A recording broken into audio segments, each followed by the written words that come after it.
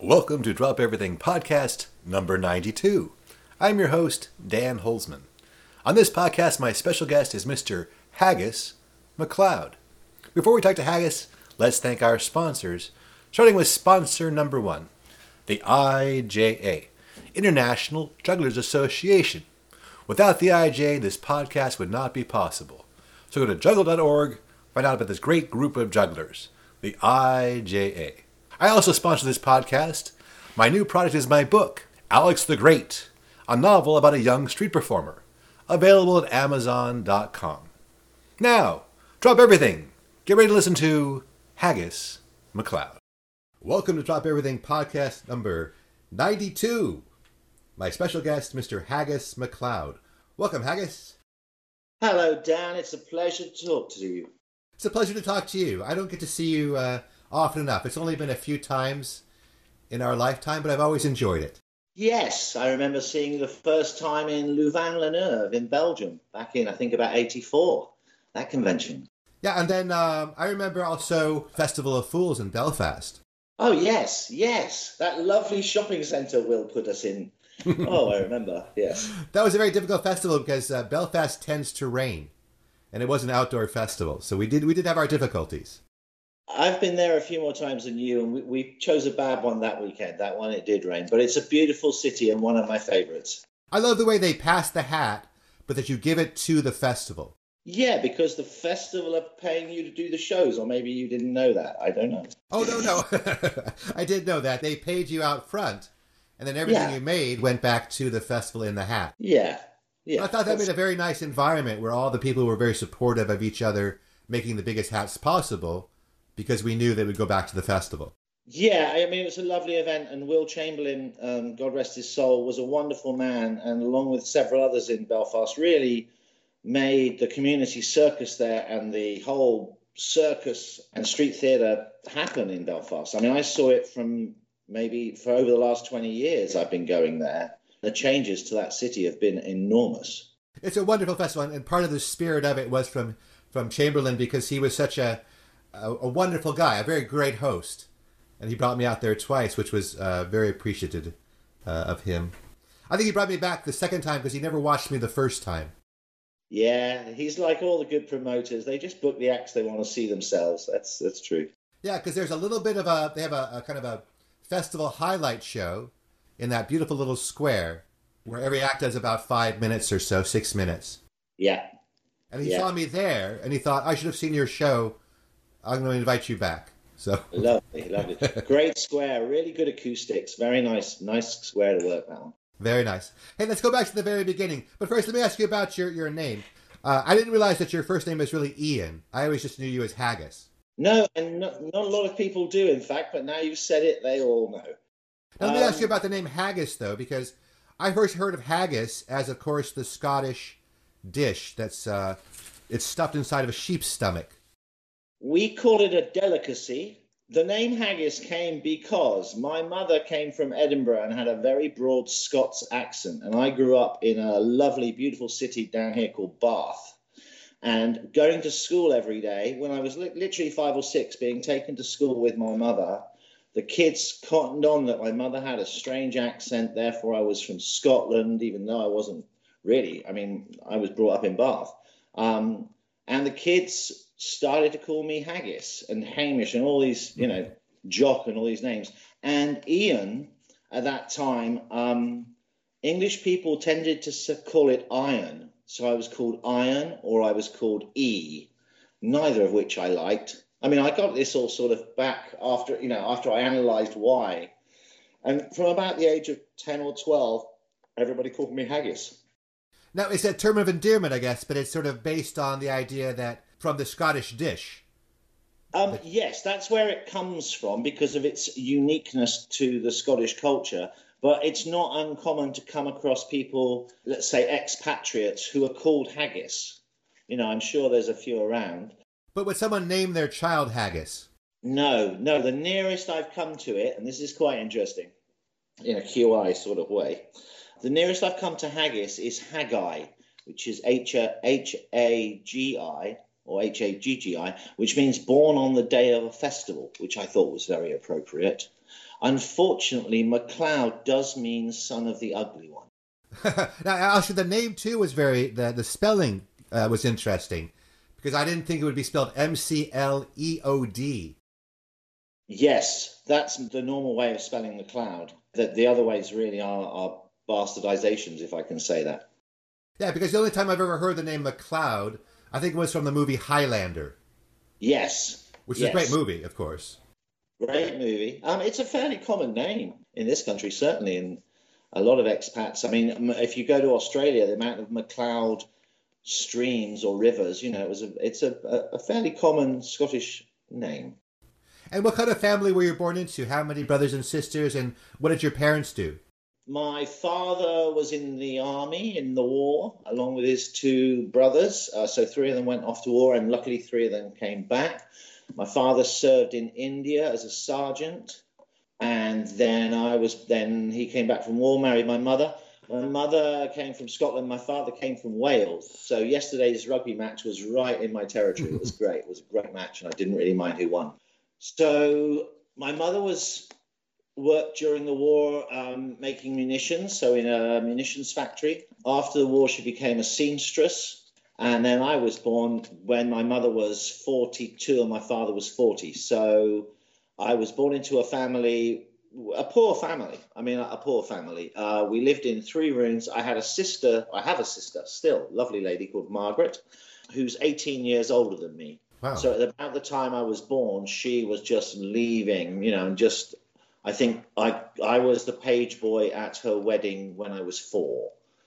Now, were you unexpected? Was this an unexpected child? You could say like that if you wanted to, Dan. You could say it like that, or you could say my sister was to show that they could have children, and I was to show that they could still have children. That's how I like to think about it.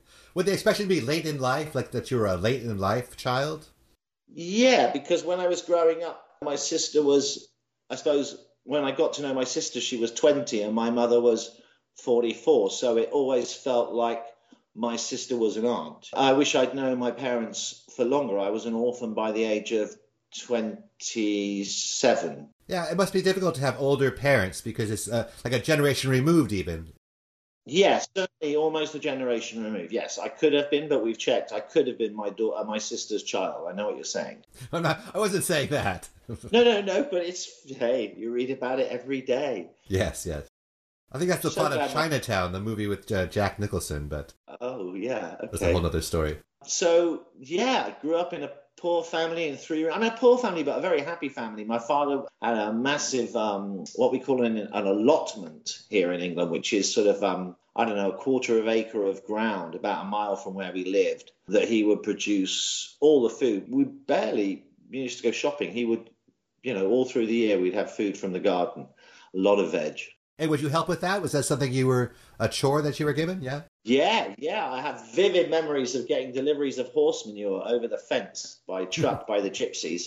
And then I loved picking up horse manure with my hands. We're talking manure mixed with straw, so not just horse poop, but manure. Sure. I just loved the smell of it. It was just lovely. And I remember I liked worms and I liked digging. And now as a grandfather and having a garden here, if you've got grandchildren, plant potatoes, because the look in their eye when they unearth potatoes out of the ground is wonderful. That's wonderful. What about those potato bugs? Have you ever seen those? Potato bug? The potato bugs. I think we were called Jerusalem crickets.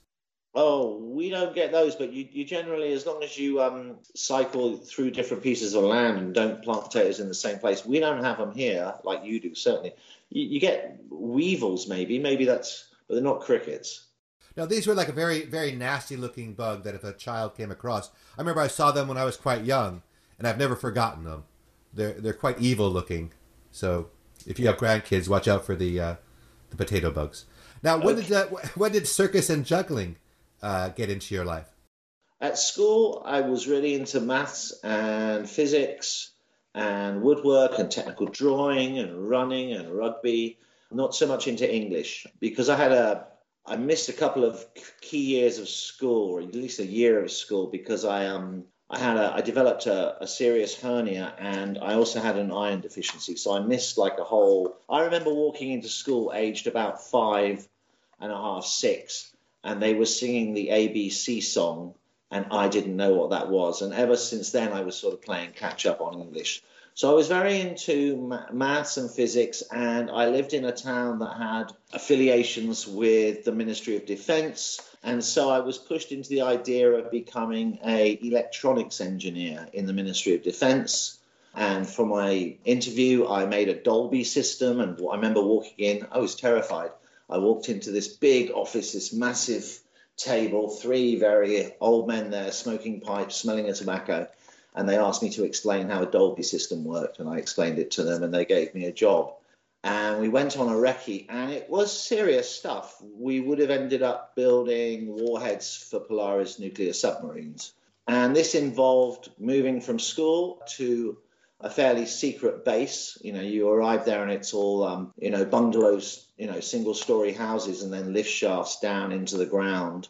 And then I saw it and just thought, I don't want to spend 4 years underground. So I just didn't turn up. I just ignored it all. By which time I'd been working in a restaurant doing washing up, and suddenly I had access to money. So I worked more in the restaurant. And in those days, I was earning probably better money and having more fun than I ever have in my life. You know, comparatively, I was like 17, 18 years old, just moved out of my house with my parents and moved in with a lady, and I was earning good money. And after 2 years there, so I was about 19, I went to France to work in a restaurant to learn better French. And I worked in a restaurant. That was pretty much fun on the Côte de Vermeil. So that's between France and Spain on the Mediterranean coast. And then I went grape picking and veg picking very close by to a place called Perpignan, which is in southern France. And there we were doing the vendage, the grape picking, with Spanish gypsies. And we happened to be camped in a golden delicious apple orchard. And one of the gypsies taught me how to juggle with 3 apples. That became quickly very addictive, very addictive. It just hit something in me, the maths just clicked. And I'd always been into ball sports. I was always a goalkeeper at school. I always had a ball in my hand. There are pictures of me very young through different stages, always with a ball of some sort. So I had an affiliation with the spherical objects. I think that's one of the best stories I've heard. Taught in the apple orchards by Spanish gypsies. And then every Friday night, you'd sit around the fire with these gypsies. They were really the bosses, you know. Yeah. And you'd be expected to do something. And so what I did very quickly was I took a 55-gallon oil drum, turned it on its side, learned to walk on it, and juggled 3 apples. That was probably the first show I ever did in a field in France. Now, when you say you were interested in maths, like, we don't use that term maths. Is that just a way of saying mathematics, or is that different? Yeah, mathematics. It was the only class at school that I kind of went home and did all the homework and did more and more and more. And I was always in the advanced class for maths for most of my school life. And do you think that people interested in mathematics have kind of a natural inclination towards juggling because of the patterns and the complexity? Yes, absolutely. You see it all the time. I think you yourself would say the same thing. Yeah, the jugglers that I've met coming out of Cambridge, look at what the developments they did. MIT jugglers I know. Yeah, a lot of mathematicians love juggling because of its complexity in a 3-dimensional space. It's lovely. Oh, I could see there's lots of examples here in the States of, mathematics, Dan Bennett, or there was Boppo, or Arthur Lebel comes to mind, of these very intellectual people. It's just, for me, I'd never had any interest in mathematics at all. And so when SiteSwap came, I was totally baffled and never got involved. Are you a SiteSwap person yourself? No, I wasn't at all, because I don't know why I wasn't. I think it happened just after I'd started. I didn't really understand it, nor did I want to understand it, because all I really cared about at that time was upping my length of my 7 balls and my 5 club back crosses. And I could tell in a way that it wasn't a strict enough rule. I don't think it really still is. Some of the numbers aren't exact enough for me, and I was never interested. Having said that, now, over the last few years, I often just pick 5-ball site swaps and have a go just for the fun of them. It's nice. I think for me, it was also just wasn't, I was more immersed in the comedy juggling side of it. And of course, that's where you kind of made your mark as well. What year did you meet Charlie Dancy and put together your show with Charlie? So I would have come back from France. I was headhunted to another restaurant when I walked back, kind of came back to Bath. So I came back to Bath in about 81, 82. And the luckiest thing happened is that at that time in the country, there were very few juggling workshops. There was one at the YMCA in London. I can't remember the name of it. Something. But there was also one in Bath that was being run by a juggler called Nicky B, who had started a juggling company called Butterfingers and was selling single-piece plastic clubs, European shape, but very hard plastic, very durable, more like 10-pin bowling pins. There was a workshop in Bath, and I went, and I must have gone there. It's funny, it was actually held in Walcott Village Hall, and that was where my sister, Margaret, when she was younger, had gone to school. It was a beautiful little church hall, and every week there'd be at least a dozen, maybe 10, a dozen jugglers, maybe more. I remember learning clubs for the first time and walking back from the workshop to my house, juggling clubs all the way, as you always did when you learned clubs, because it was just so amazing. And I remember seeing people like Alex Dandridge, the first person I ever saw do 5 clubs. I mean, you've got to remember in those days, Dan, we couldn't look up at the internet. All we had really a few years later was hooky videos coming out of Germany, care of Karl-Heinz Ziethen.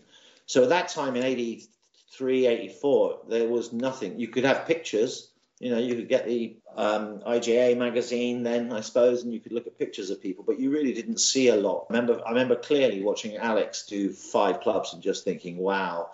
I remember Chris from the Mendizes doing 5 balls and 5 ball banks and thinking, wow. And to this day, I think those jugglers you see first of all, I mean, the biggest impression for me, I would say, was Ignatov and the Russians that were touring with the circus in England. That's where you could see them. I think those people, I saw what they were doing, and that's the level I was aspiring to. Now, after you learned it was at the waterfront or the Walcott Village juggling workshop, did you immediately start to practice like seriously, or did it sort of take a while to kind of become your thing?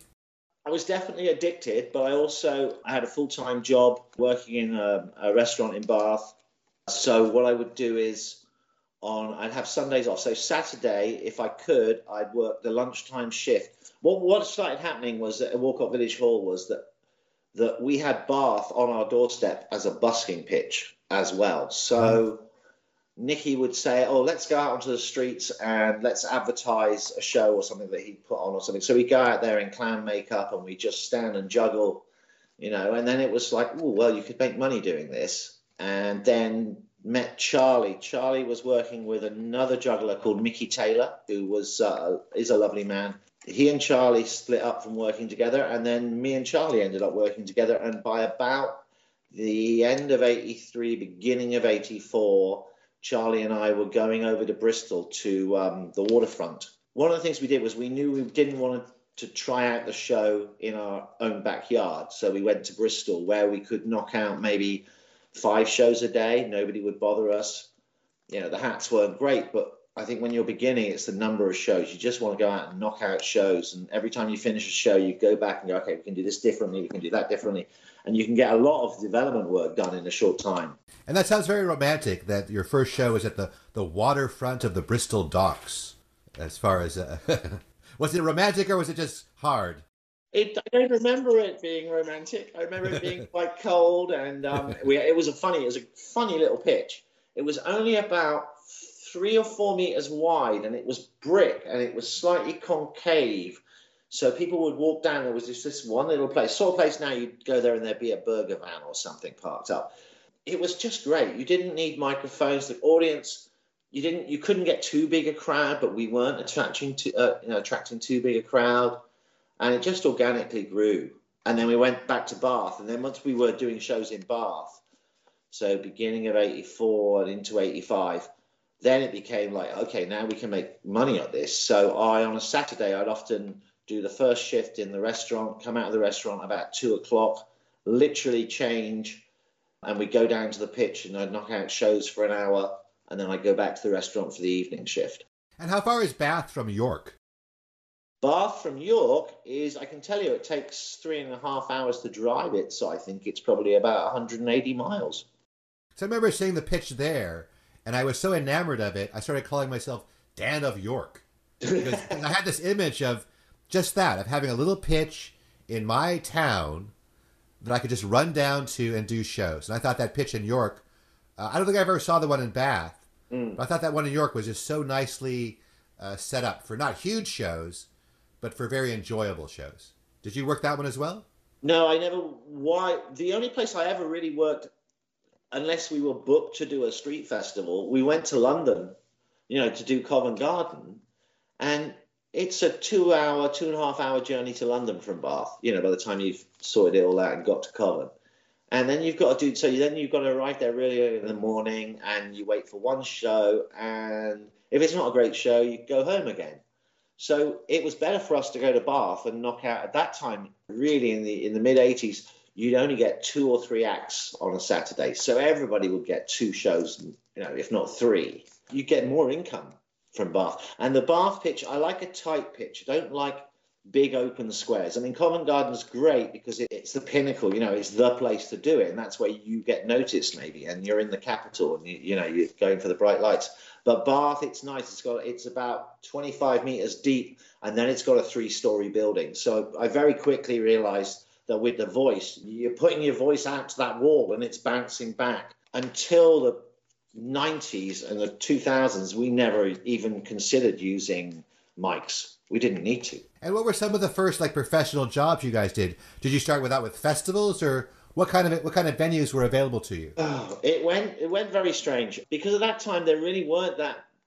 Juggling was up and coming at that point. Klutz had the first beanbags when I came back from France. The first beanbags I bought were the Klutz 3 beanbags. The square ones? Yeah, the square ones. Oh, awful! Yeah. They were okay. Well, okay. They were okay. They were okay. They were as good as anything, as beanbags go. Okay. We had been doing shows. We've been going to the workshop. The workshop was really well attended. People would come by, good jugglers. Always learn from better jugglers. That's the way to learn. Any names stick out as people you learned from and you saw at that time? I would go back to Alex. I'd go back to Chris from the Mendizes, who then worked with Alex. Hadn't quite... maybe I just sort of started meeting Sean. Sean Gandini was probably the first person. I went to Covent Garden one day thinking I was good at 7 balls. And there was Sean. And I think I won the first time in a 7-ball endurance. And then he was just always winning. He was always that little bit better, and he always still will be. So Sean, yeah. Other influences I met, there weren't a lot until I started traveling. I mean, I would have said that convention at Louvain-la-Neuve, which was my first European, that opened my eyes out. Watching Popovich on that ladder, meeting yourself, was it you and Barry there? Yeah, we were there. We were in the show too. Boy, Popovich was like a rock star, wasn't he? At that festival, so dynamic, and on the table with the ladder and the at his peak of his technical. Oh, that was a wonderful, wonderful performance he gave there. And I remember, and I was talking to somebody yesterday, the one thing I'd like to see again, which I try and explain to people, was the Alan Jacobs routine where he never juggled anything. I thought that was the cleverest thing I'd ever seen. It made me just go, why are we bothering? Do you remember that? He had a white spotlight on a black background playing a projection of himself doing 5 balls. God, that was good. And I'd love to show that to people. I mean, not that they should rip it off, but just to give you an idea of how creative you can be. It was a wonderful routine. It's very memorable. I remember that routine as well. I don't think he ever really did that again, at least never at a festival. I asked him to do it when I put a show together, and I think he said he just didn't do it anymore. So he didn't do it anymore. He didn't do any. I mean, it was the best routine in the world. You couldn't drop. It was just wonderful. It was like him interacting with his shadow, as I remember. Yeah. He was interacting with his shadow, and his shadow was the one doing the juggling. He had nothing. I think he might have done 3 and then he threw them. But the whole 5-ball routine was just him miming with the shadow doing the real routine. It was brilliant. He's another performer I'd like to have on the podcast. He had another moment at the IGA where he came out, and it was like the first time we really saw club swinging. Like he was one of our first early experts in club swinging. And he competed, and he beat Edward Jackman because Al was so much more dynamic and exciting, and he couldn't drop, with the club swinging. So he's a very underappreciated, I think, juggler, in the States and maybe in the history of juggling. Because he's also very modest. Him and Barrett Felker, the Gizmo guys, never wanted to do anything publicly, for jugglers. Right. So where are we going back to? Okay, we're going back to the festival. So you were talking about how you just worked in Bath, and I was asking what your first professional performances were. I mean, as far as paid. Right. So then, out of the blue, we were approached to be the speciality act at a pantomime in Bristol running over the winter. But this was like this is a 2,000-seater auditorium with a couple of comedians from England called Cannon and Ball, who, had Saturday night show on television. It was on the top A-grade pantos of the country. Now explain pantomime, though, before we go on. That's another term we don't use. Like, we only use pantomime to, talk about, Marcel Marceau, that he does pantomime. But these are big variety shows, correct? Pantomimes? Pantomimes are like traditional children's stories done where the male lead is a woman, and they have, characters that it's always done in a certain sort of tongue-in-cheek way, and there are certain characters where there'll always be, I don't know if you can talk in terms of Joseph Campbell, there'll always be a nature spirit, which could be an old lady, but it's going to be a man. That's going to be the dame, So the dame is a man dressed up as a woman, who's generally the nice, helper. And then you'll have the baddie, which could be seen as the monster in Joseph Campbell work. And that would be like Sheriff of Nottingham. An often used pantomime, which was the one I was in, is called The Babes in the Wood, which is the story of an evil sheriff who abducts two small children and takes them to the woods. You wouldn't get away with it nowadays thinking of that. And where do the variety acts fit into this? So you'll have dancers, and then traditionally the opening of the second half will be a variety act. So in this case, it was a troupe of 6 of us. So we became like the male backup. We would dress up as Robin Hood. You've ever heard of Robin Hood and his merry men? Well, we were the merry men. We were the merry men. So we were Robin's merry men. But then we dress up in white tights for the different pageant moments. It'll always have a big ending. So our big ending was it had the largest on-stage waterfall in England. So it was about 2 stories high, and there's waterfall upstage. So in the last scene, the waterfall would come down and we pageant through the waterfall. There's always a chase scene in a pantomime. So I dressed up as the gorilla. So there was a chase scene with a gorilla, a ghost, and Superman, use of the trapdoor, a bomb. You're running around the passerelle, so you're running between the orchestra and the audience, getting right in close to them. It's a very traditional English winter theatre production where you take the family. It's always kiddie friendly. And we did 84 shows. We were rehearsing from about November and finished the end of January. But that was the point where I literally went, okay, I'm giving up working in restaurants. I had to get an equity card. So I was asked what my equity name would be. And I just wrote Haggis and then MacLeod. And then ever since then, I've been known as Haggis MacLeod. And so you and Charlie started working in 84 together? Yeah, I would say, yeah. Yeah, certainly. And then what kind of percentage was your solo work versus your work with Charlie? Was it primarily duo, or did you kind of split it up? No, it was pretty much all duo. I really wasn't doing any solo work then. But at that point, I must admit, Dan, I got into juggling because I liked juggling. I never really wanted to be a performer. But I'll say that with Charlie, because the routines we were doing were not terribly difficult. I mean, not by just today's standards, but yes, in those days it's 7 clubs. I'd do 5 clubs. I'd do 7 balls. We do high unicycles and fire. Nothing new on that. It was well skilled, but the show was of such a level that I felt so comfortable. We never worried about the drops. In fact, we used to say if you're not dropping, put a drop in, because you can get a lot more fun out of having a drop than having no drops. Well, what did you say? This was your I guess, one of your taglines. I read this in the Wikipedia. It's not the dazzling display of devil-may-care dexterity. It's more the complete clash of personalities. Is that how you saw your act? That was more like you and Charlie as people before you were jugglers? Yeah, certainly it was always about the people and our attitudes. I mean, one thing Charlie used to say, which I liked, which was, we're here to do a job. The job is the juggling. The juggling is just what we've told you we're going to do. How we do it is the interesting thing. And certainly with the routines, the way the routines flip-flopped, it would be, in one routine, he would be the one that couldn't quite do it. And then the next routine, I'd be the one that couldn't quite do it. So when it came to the end, I was the one playing, I couldn't do the unicycle. The status wasn't always one way. It flip-flopped from one person to the other. And I would say that was one of the hardest things when we tried to cut the routines down to sort of do a tight 8 minutes.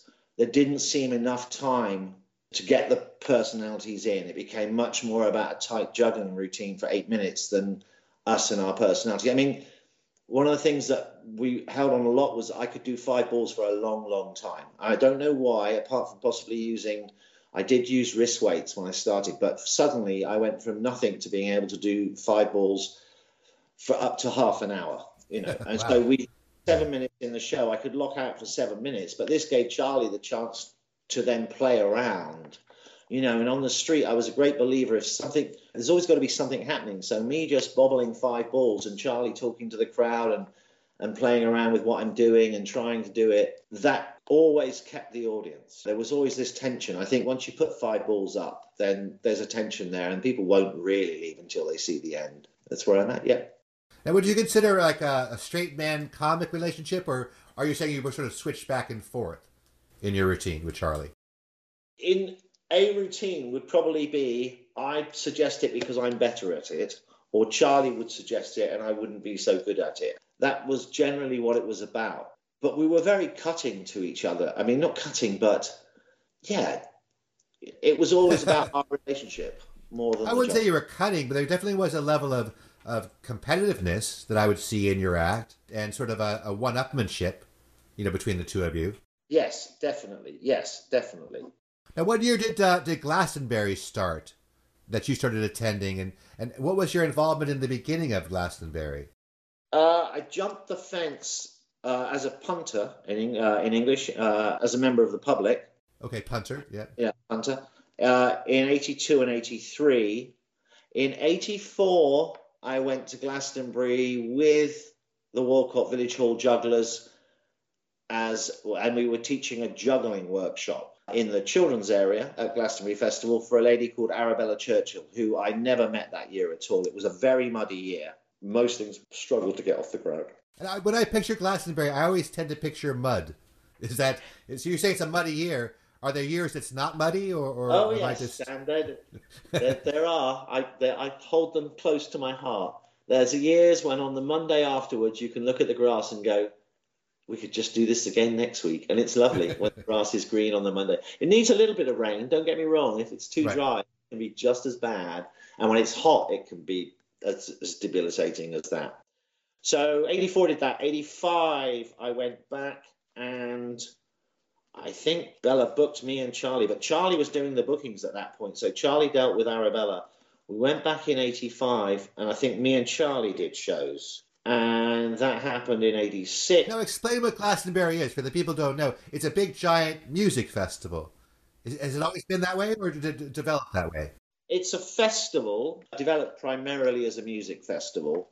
Back in 1970 and 1971 were the first 2 years. That came off the back of things like Woodstock and the Isle of Wight Festival. How many days is it? It's generally over a weekend, but it's now officially 5 days. That's Wednesday through to Sunday. And I work there. So, it's a massive festival. 230,000 people, let's say 170,000 ticket holders, plus 30,000 crew, plus everybody else. So it's over 200,000 people. It's held over a 500-acre farm with another 1,000 acres of parking and camping around it. You can camp on site. It's stabilized after going through quite a lot of hard years. At one point in the late 90s, you could get on a train from London with no Glastonbury ticket. You could get a train. You could arrive close to the site, a bus would pick you up, and you could arrive off site without a ticket, at which point you simply had to jump the fence. And it got very out of hand, and we were getting close to not having our license. So in 2000, they built a super fence that is 8 kilometers long and getting longer every year. So that's 5 miles in a circle. It's a 5-mile circle with a festival inside. Well, I'd like to go. Now, of course, it's still going. What is the projected return of Glastonbury? Obviously, it's not going this year. Are they thinking 2022 for it to come back? I hope so, because Hope it's so. my main source of income. I said I'd be working on it right now. We would have just started middle of February, early February. We've got to hope that we can do the festival in 2022. That said, I don't see there's a way of doing Glastonbury light, Lite, if you Yeah. like. I think it's an all or nothing deal. I don't see how you get round mosh pits. I don't see how you get round cheek by jowl camping. I mean, the camping isn't spacious. People are camping right next to each other. We could reduce the numbers, but whether that would make it financially viable. Also, a lot of people from the 2020 festival are holding tickets through to the next event because it's very hard to get the tickets. The tickets sell out in 14 minutes last time.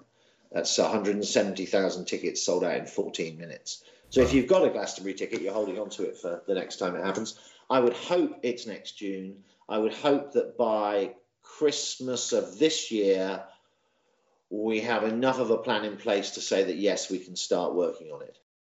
Yeah, because you need a lot of lead time for those things. It's not something you can just throw together a couple of months ahead of time. No, a couple of months wouldn't do it. We need 6 months. Let's go back to your relationship with Arabella. How did it develop? Because you're saying the first couple of years you didn't have much involvement with her.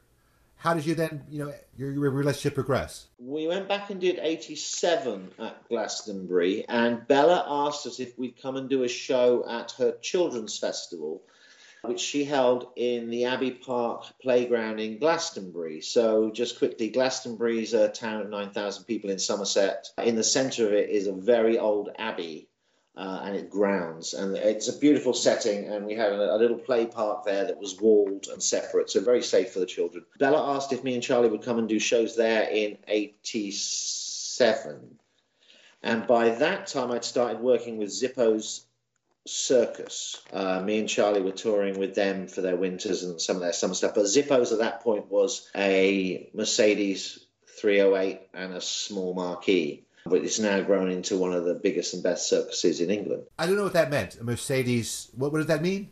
Oh, it's a van, long white van. It was just basically a big white van, and that. I see. So you're saying it started like just in a van, and now it's one of the biggest circuses in England. Yeah, thanks to a man called Martin Burton. Yes, it is.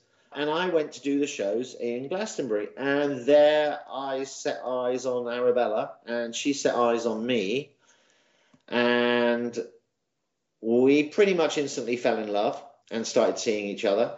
I went off to do a winter tour circus with Zippo's of cathedral cities in England, and Bella used to follow me around. She'd drive to wherever, hundreds of miles. She'd drive to come and see me and whisk me away to a hotel or something. Well, you are a very handsome man. Thank you very much. You're very tall. And I like to think I still am.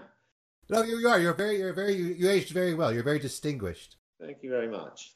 And so Bella and I got together, and she quickly became pregnant.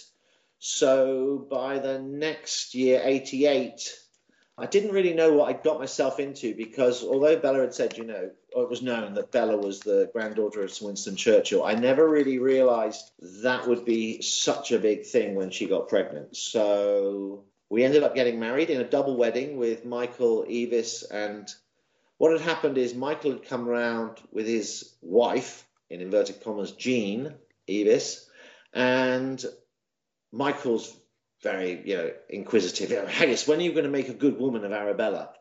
Having just told me 5 minutes before that he and Jean had been living in sin for 28 years. And I just said, well, Michael, if you marry Jean, I'll marry Bella. And we all looked at each other and went, right, we'll have a double wedding then. Okay, nice. Cool. And that was lovely. Had a double wedding and a beautiful reception at Worthy Farm, where the festival was. So in 88, there was no festival. Bella just had a baby. Michael had a year off just to let the land grow fallow. We then set off. I just sold a flat in Bath that I'd bought, that I got a mortgage on, and then I moved in with Bella, so I sold the flat. So we started taking the winters away, as from sort of the first winter in 89. I think that's the first time. Oh no, winter 88, we went to Hawaii. That was our first year in Hawaii. So we were traveling around the world then over the winters. But this meant, and I was doing solo shows. So that's really when my solo show started, was about 88 when I was abroad. And what did people think about the juggling connection? Like when you hear the name Churchill, do people then go, oh, she married a juggler? Was that kind of a thing? No. The press clippings were, Churchill catches her juggler, all these. It was all, I wasn't really prepared for it, and Bella had led such an extraordinary life as a child and young woman, but she never shouted about it. So things like when Jess was about 9 or 10 or 11, Jess came back from school and started quoting the I Have a Dream speech from Martin Luther King. And Bella went, oh, I met him. What do you mean you met Martin Luther King? Oh, yeah, me and my father went over, House of Representatives, the Senate, I think. We went over there and we met Martin Luther King. And then she would have been about 18 at the time. I mean, she used to play on the sand of the Mediterranean with Jackie Onassis, and Jackie Onassis was a friend of hers when she was younger. She incredibly strange things. And then when I married Bella, you go to these Churchill dinners, and there'd be, you'd have people, Prince Charles, Lady Di, the Queen Mother, the Queen, and not that but well, I can picture it. It sounds very, very exciting. So Lady Soames, who was Bella's great aunt, so Churchill's only surviving granddaughter, who sadly died about 4 years ago, Mary Soames, was amazing. Mary used to love introducing me to people as Bella's husband. And then she'd say, and you'll never guess what he does for a living. I was introduced to the Duke of Devonshire, who's a very tall, stately, regal-looking man of about 80 years old. And Mary stood between us, and she's only about 5'4", and we're both 6 foot. He's taller than me, 6 foot something. And she's going, the introduction, she's going, and you'll never guess what he does for a living. He's a juggler. And the Duke of Devonshire, calm as you like, goes, a juggler? Do you know someone called Howard Bailey? And I went, yeah, I know Howie. Oh, yes, well, his father's a good friend of mine. Now, I happen to know that Howie's father was the gardener for the Duke of Devonshire. So Howie Bailey is from juggling.tv and used to be with Feeding the Fish, and Howie had told me that he knew the Duke of Devonshire. So Mary Soames is in the middle of the two of us, now cannot work out why we're having a friend in common. It was just priceless. That was very good. That's funny. Yeah, and I think me and Bella started travelling about late 80s. And then we met so many key people. Charlie Brown. If you look at, there's a great book. I recommend anybody, if you're interested in Glastonbury Festival, it's available now. It's a 50th anniversary book. It's a big book. I think it's going to retail for about $50 in America, but it's beautiful. And it shows the history of the festival. And you can see clearly from about 88, suddenly the amount of circus and theatre acts just explodes, because we went around the world and found all these amazing performers and invited them to the festival, and they all came. Charlie Brown came one year, helped me put up the stages, performed on the stages, and helped me take them down again. It was lovely. Yeah, I had to have him on the podcast as well. Another American juggler who's was very important in the 80s with his cigar box juggling. Very revolutionary. Yeah, and his hats, but yes, cigar box. And his hats and his cigar box, yeah, and a lovely pastor and a lovely man. But we picked up people like that, Dino Lampa. I know, and in those first few years, we had some amazing jugglers. I mean, Frank Olivier's been coming over. Paul Nathan's been coming over regularly. I got the Karamarts off. So one day when it was their day off, they were doing a run in London.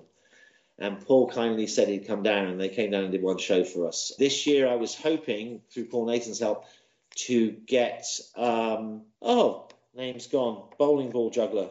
Very, very funny. Michael Davis. Well, of course, he's the godfather of comedy juggling, Michael Davis. Yeah, and you're the father, yeah.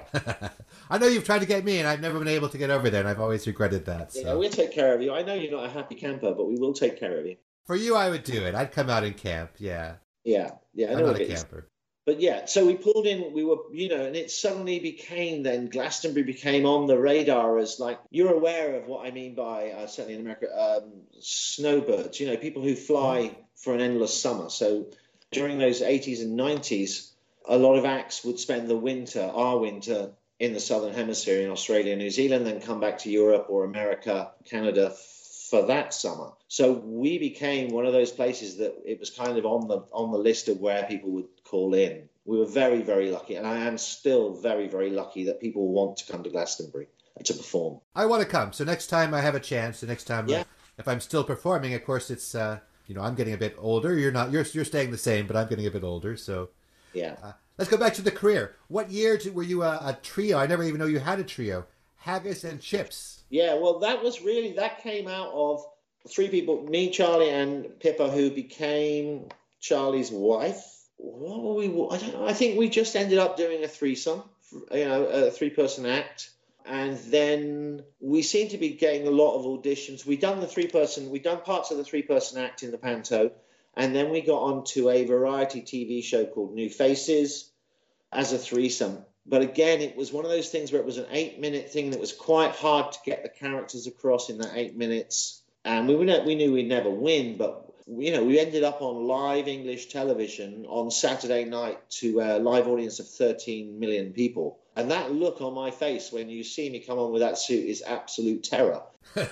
I made one mistake, which was I decided I should not get nervous. But in not getting nervous, I went dead a little bit. I now know how to transfer that energy. Well, it's an interesting act because if people watch it, it's on YouTube. You're called Mr. McLeod, and you come out in a suit, and Charlie is like a workman. So in that situation, it's very defined, like you say, the status. Well, yeah, we had to do it with the costume because we couldn't do it with the pattern. So that's sort of, we would never come out like that normally. Yeah. So it was a bit of a shot in the dark, but it was good experience. I would have said the Panto was great experience, to be able to run the same show 84 times with a live orchestra and 2,000-seater auditorium. That was a really good experience. Working with TV, it was okay. It was okay. It was interesting. It was very scary at the time. Well, juggling on television is very scary because we know at any second it could all be on the floor, right? So it's yeah. People don't really understand. I think in TV, like the directors and stuff, like okay, wrap it up or whatever they're telling you to do. It's just making it worse as far as your nerves. So yeah, I did a lot. Me and Charlie and myself solo did a lot of children's morning TV in England. I did a lot of the shows. That was always fairly scary because that was live. I was just looking back at some of the old show reels. Doing 7 balls at 9:30 in the morning for a kids' TV show live on TV. Well, nowadays we have a different experience because, like you were saying, how you came up in '84 and I came up in the same years. Like we didn't have the internet, and now you have a lot of performers who put together videos for YouTube, and they're amazing performers, but it's very different to be able to control that aspect of juggling, the dropping aspect. Yeah, my hat routine that I do now, it's ideally a 4-minute hat routine with no drops. I'm okay with 1 drop, but then when it gets to 2 drops, I recently did it where I went out and the music wasn't working properly, and it was working, but I couldn't hear the vocals, and I was timing it off the vocal, and luckily it was so in my body, this routine, that I arrived at the end and I could hear, basically I couldn't hear the vocal line, but I could only hear the melody. And the melody on this song, it's I Get a Kick Out of You by Frank Sinatra. The melody just repeats. So I had to go through the routine as if I wasn't listening. I couldn't really follow the music because I couldn't hear the voice. And the voice was where all the stops and starts are. And towards the end, I was like, okay, it sounds like it's going to finish now. And the music finished and I finished with the music. But I would not have been able to do that if I could not do that routine literally without the prop backwards first thing in the morning. It was because I knew that routine so well that saved me. And that's a good one on YouTube if people want to see it. You have one from Belly Acres, which is the Hawaiian Vaudeville Festival, on their 25th anniversary, and it's at 2012. Yeah. And it's you doing your hat routine to I Get a Kick Out of You, the Frank Sinatra song. Yeah, that's it. Actually, in this lockdown, I just released a couple of other ones. Been going through old hard drives, been burning stuff off of VHS as we remember it. Mm-hmm. And what I realized about the VHS is, you see, these days when people practice, they just leave the camera on. And in those days, it was like you'd warm up, you'd practice, you'd get the trick, and you go, okay. And you just have a couple of goes with it. You wouldn't film the whole session. You'd end up with hours of VHS. So in those days, trying to get the trick to a good standard, then you go, I'll just take it. I'll do a take now and see how it comes out. Well, let's talk about that practice shot you have of you doing 5 club back crosses. That's another, because I did my research. I tried to see all those videos on you and on the YouTube. Right. And there's a really nice one. I never realized you were that good, to be Yeah, honest. neither did I. No, that was getting up to, that's nearly, I think that's 49 throws. That's up near my personal best at that point, but that's after an hour. Certainly in numbers juggling, the first hour is really a warm up to where you really start to push whatever it is you're wanting to push. The idea of walking into a studio and just putting 5 club back crosses, 50 throws up, I never got to that standard. My favorite was 5 clubs on triples, so I could do 5 on triples into back crosses, 5, 10 back crosses, catch, stop. That I kind of got. But that run of 50 is pretty much near to my best at that time. And I think I was pretty much at my peak at that time. It's very nice style, very nice form. And I thought, wow, that was, because 5 club back crosses in the day, like you say, we were all influenced by Ignatov, especially his, I guess the video was like in 1977 of him with Moscow Circus. Yeah. And that's the first time a lot of us saw 5 club back crosses. And that was sort of the gold standard. Now it's probably 5 club back crosses into pirouette back into back crosses or something like that. Yeah. Did you watch that? I think it's Chile or Peru. They had the national convention and they had the 5 club competition. There must have been 40 people there doing 5 clubs. But the winner only, I think it was a minute and a half. Really? And I was like, oh, I'd still be in for the good shape for that. Definitely. I think the record's about 45 minutes. I guess it's still Gatto, is it? Or I'm not sure. I know Gatto had it at 45 minutes for quite a while. Yeah, that was that. Yeah, I would almost be certain if after this podcast somebody can go out there and do more than 45 minutes. I could get about 5 minutes with 5 clubs. That was my best. And that's using big chunky Renegades because I was a big Renegade fan. That back cross run is with Renegades. I like heavy clubs for back crosses because then the weight does most of the work. And what was your 7-ball records like? Like, what was your best 7-ball run?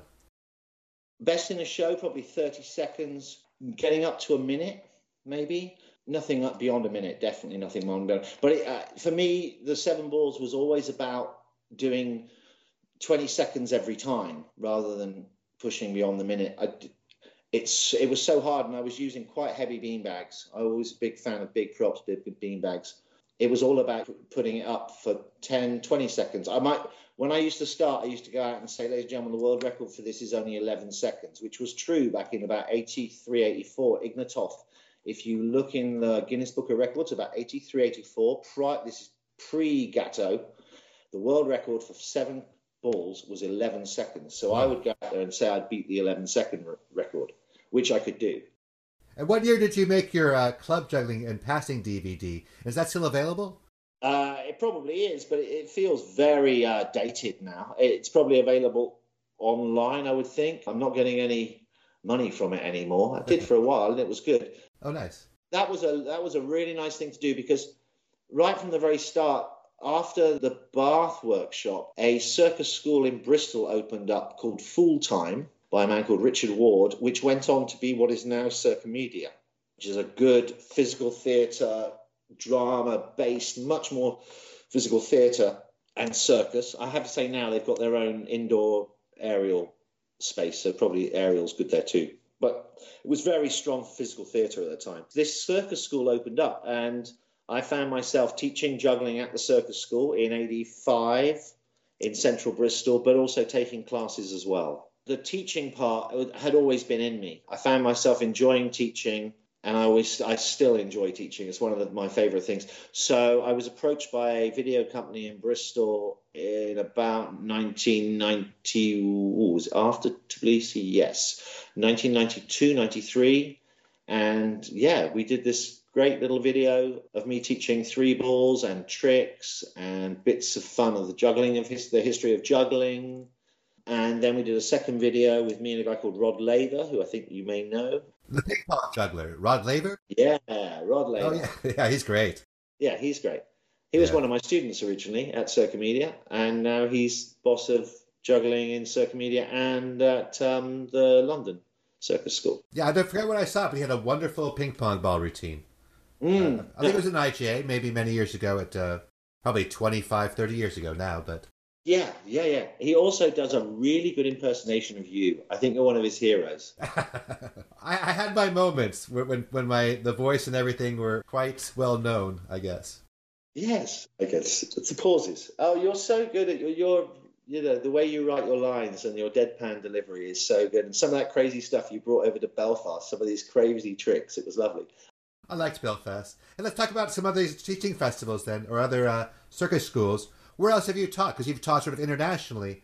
What are some of your experiences teaching around the world? Two ways I've done it, really. I teach, I'd like to say regularly, but I've been lucky enough to be invited to circus festivals in Australia on a regular basis, especially the beautiful one that used to happen in Tasmania, courtesy of Tony Rook. That's now finished. And now the main one I tend to attend is the Western Australian Circus Festival, which is south of Perth in Western Australia. And I teach there for 3 weeks. And that's really interesting to take in 3 weeks. It's not uncommon for me to take a person in week 1 who can't juggle 3 balls and have them passing clubs by the end of week 3. What are some good tips? What do you think what should someone focus on first? Would it be like the way they stand? How do you sort of progress that quickly with somebody? Progressing it quickly is really down to them.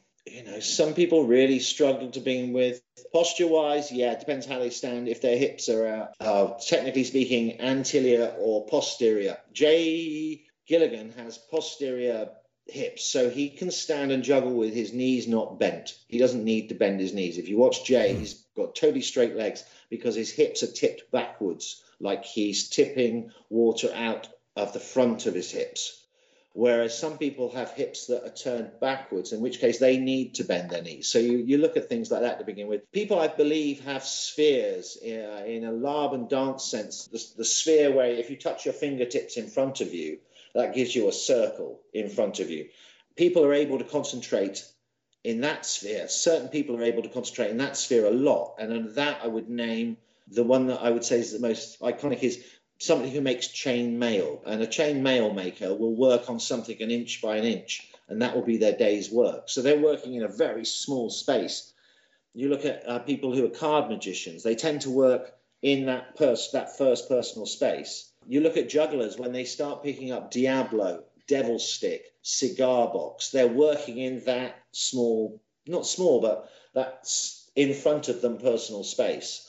Whereas I've always enjoyed the space above me. With the sports, it's always been, the sky is the limit for me. So when you're teaching somebody, you become aware of maybe where they like to work most, where they feel most comfortable. Some people are expansive everywhere, but some people tend to like working in a small space or with props just in front of them. I find that over years and years of teaching, it's trying to say as much as you can in as few as words as possible. One of the things that is a light bulb moment for most people is when they're learning numbers juggling, if it's in a cascade pattern, the simple words, you catch the first one before you throw the last one. It tells you where your timing is if you're flashing 7 balls or 9 balls. You know you've got to catch that first one before you throw that last one. Otherwise, your timing's out and you're doing a flash. Yeah. I always believe in appropriate effort. If somebody's making the leap from 3 balls to 4 balls, they're going to imagine that's going to be the hardest trick they're ever going to do, so they're going to give it 100% effort. We'll actually just dial down the effort because it's not such a big leap. The key things you can say to people,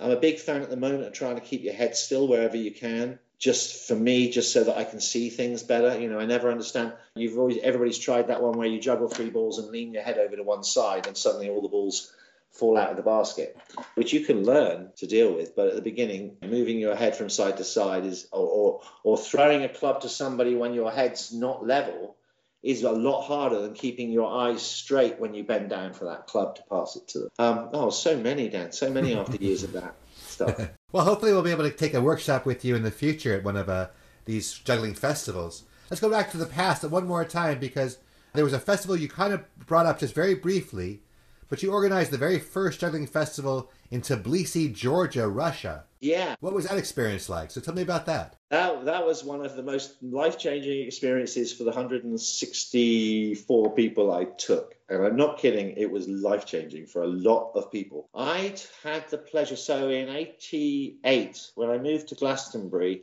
there was a local theatre company here called GOG Theatre, and they asked me to be in a play where I played the fool, basically. We did this wonderful workshop with a Japanese indoor kite maker. Now, I know you like your silly things. Have you ever worked with indoor kites? No, but I know what you're talking about, and they're fascinating. Yeah. Beautiful stuff. So they're made of split bamboo, very, very, very 2 millimeter wide split bamboo cross. And then basically you can use cling film. And they're ultra light kites. And so it means if you attach one to your finger, you can basically play with it in a room. I mean, I'm sure you can buy them now, but we did a workshop where we made them. And so I use this image a lot, the fool with a stick with a kite on the end of it. So I'm actually following the kite that I'm moving. So images like that. So I worked with a theatre company in 2 or 3 productions that we toured around England. We took to France. And then it's a whole other story, but the theatre company made a connection with a theatre company in Georgia, which at the time was a republic, or a republic of the Soviet Union. And Georgia is on the Black Sea, just north of Turkey, north of Iran. And so we were invited over to Georgia as a theatre company in '89. Went over there. It was amazing, amazing place. Just some of the stories, sad and tragic and beautiful all at the same time. I came back, and then we had the juggling convention in Oldenburg in '89, the European. And Tim from Institute Jonglage, Tim Roberts, who went on to be really big in circus, both here and in Montreal. Tim asked if anybody knew, they said they wanted to try and arrange a juggling convention in the Soviet Union. And did anybody know a way of doing it? I went, yeah, I think I can do this. Because I'd visited, Georgia had the second oldest stone-built circus building in the Soviet Union, apart from Moscow. So it had this massive, massive, beautiful stone-built circus building. And one thing the Russians did like was organization. So we knew the man who was the head of the theater union in Georgia. That meant he was in charge of everything that went on any stage in any form, from puppetry to ballet to theater to circus, anything. And we knew him. So we went back to him and said, we've got this idea of bringing jugglers over to Tbilisi from all around the world. And that was at the time they were just about heading for a civil war. And we organized it, and it was £280 for a week, including the flight, flying out of Berlin. And we hired a plane from Berlin to Moscow. I think we hired one. So it was full of jugglers, flew to Moscow, and then we had the flight from Moscow to Tbilisi was a 2-hour flight that cost, I think, about 60 pence. It was ridiculous because it was all in rubles. And I had 160 jugglers there from all around the world. Sean Gandini, Catty came, Marcus Marconi, bless his soul, Anton Top, bless his soul, Frank Olivier, Cindy Marvel came, Fritz Brem, who'd been organising trips. I mean, it was lovely, and we made shows in the circus building. We went on tours, and it was a unique event. It was a really unique event. And as we left, the opposition, Democratic Party, took over the circus building and used it for a mortar post. We left, and a civil war ensued. Well, we're sort of at the end of our time. Let's do a couple quick lightning rounds questions. Go on then. All right. Okay, Glastonbury, best musical performance you ever saw there? Give me three. I'll give you one that you'll know. Dave Matthews Band's Side of the Stage. I'd managed to convince Michael to get them, and I think they were in the country, and nobody knew who they were, so he put them on at 11 o'clock on the main stage in the morning, and I just stood there with the girlfriends and wives at the side of the stage watching Dave Matthews, and I love Dave Matthews. 1. Musical performance. 2. Watching Pete Gabriel play on the main stage while I was upstage behind the gauze curtain, so I could see him and the audience, and I was dancing. And thirdly, just going back, say, Van Morrison in his prime, circa 1987, 1988. Well, you got me with Peter Gabriel because he's my number one favorite pop star. Okay, me too. Pete Gabriel is on my top 10 ever best albums ever. But as a performer too, because he also was a studied mime and was a wonderful live performer. So, well, I was blessed because I grew up in Bath, and Salisbury Hill is Bath. Yeah, right. He has a studio there, doesn't he? The Woolpack, the Woolhole. So I used to serve him in the restaurants. He was very sweet. He used to come in the restaurant where I worked, and when he'd leave, he'd literally weigh and bow as he left, like he was leaving the stage. It was beautiful. He comes in and out of my life in several different times. Yeah, one of my, like I say, my favorite performer. If someone asked me who would I like to meet before I die, I'd say Peter Gabriel would certainly be up there. So you've done a lot of things in your life, Mr. MacLeod. Thank you. Let's talk about the Children's World Trust. Is that a charity that's still... Children's World Charity. Well, Arabella, before I met her, had been working in charity work in Africa with leprosy. Oh, yes, but that's that. Yeah, with people with leprosy. But there's lepra was the name of the charity. Okay. So she was. I think she felt she had to do something good with her life, and she wasn't your normal sort of Churchill. Really, she was a bit of a black sheep for a while for certain reasons, which you can read about in the Glastonbury book if you wish. So in 79, the festival came back in 79. Bella was in charge of it in many ways. Michael gave Bella and a group of people the go to run a festival. And it was International Year of the Child. And as far as I can tell, it's the first festival, certainly in the UK, who had a designated children's area. It had a children's area in 79. In 1980, Bella decided to take this children's area, which she called Children's World, and make it a charity. So she started a charity called Children's World, which was primarily at that time aimed at helping children with severe and moderate learning difficulties and integrating them into society.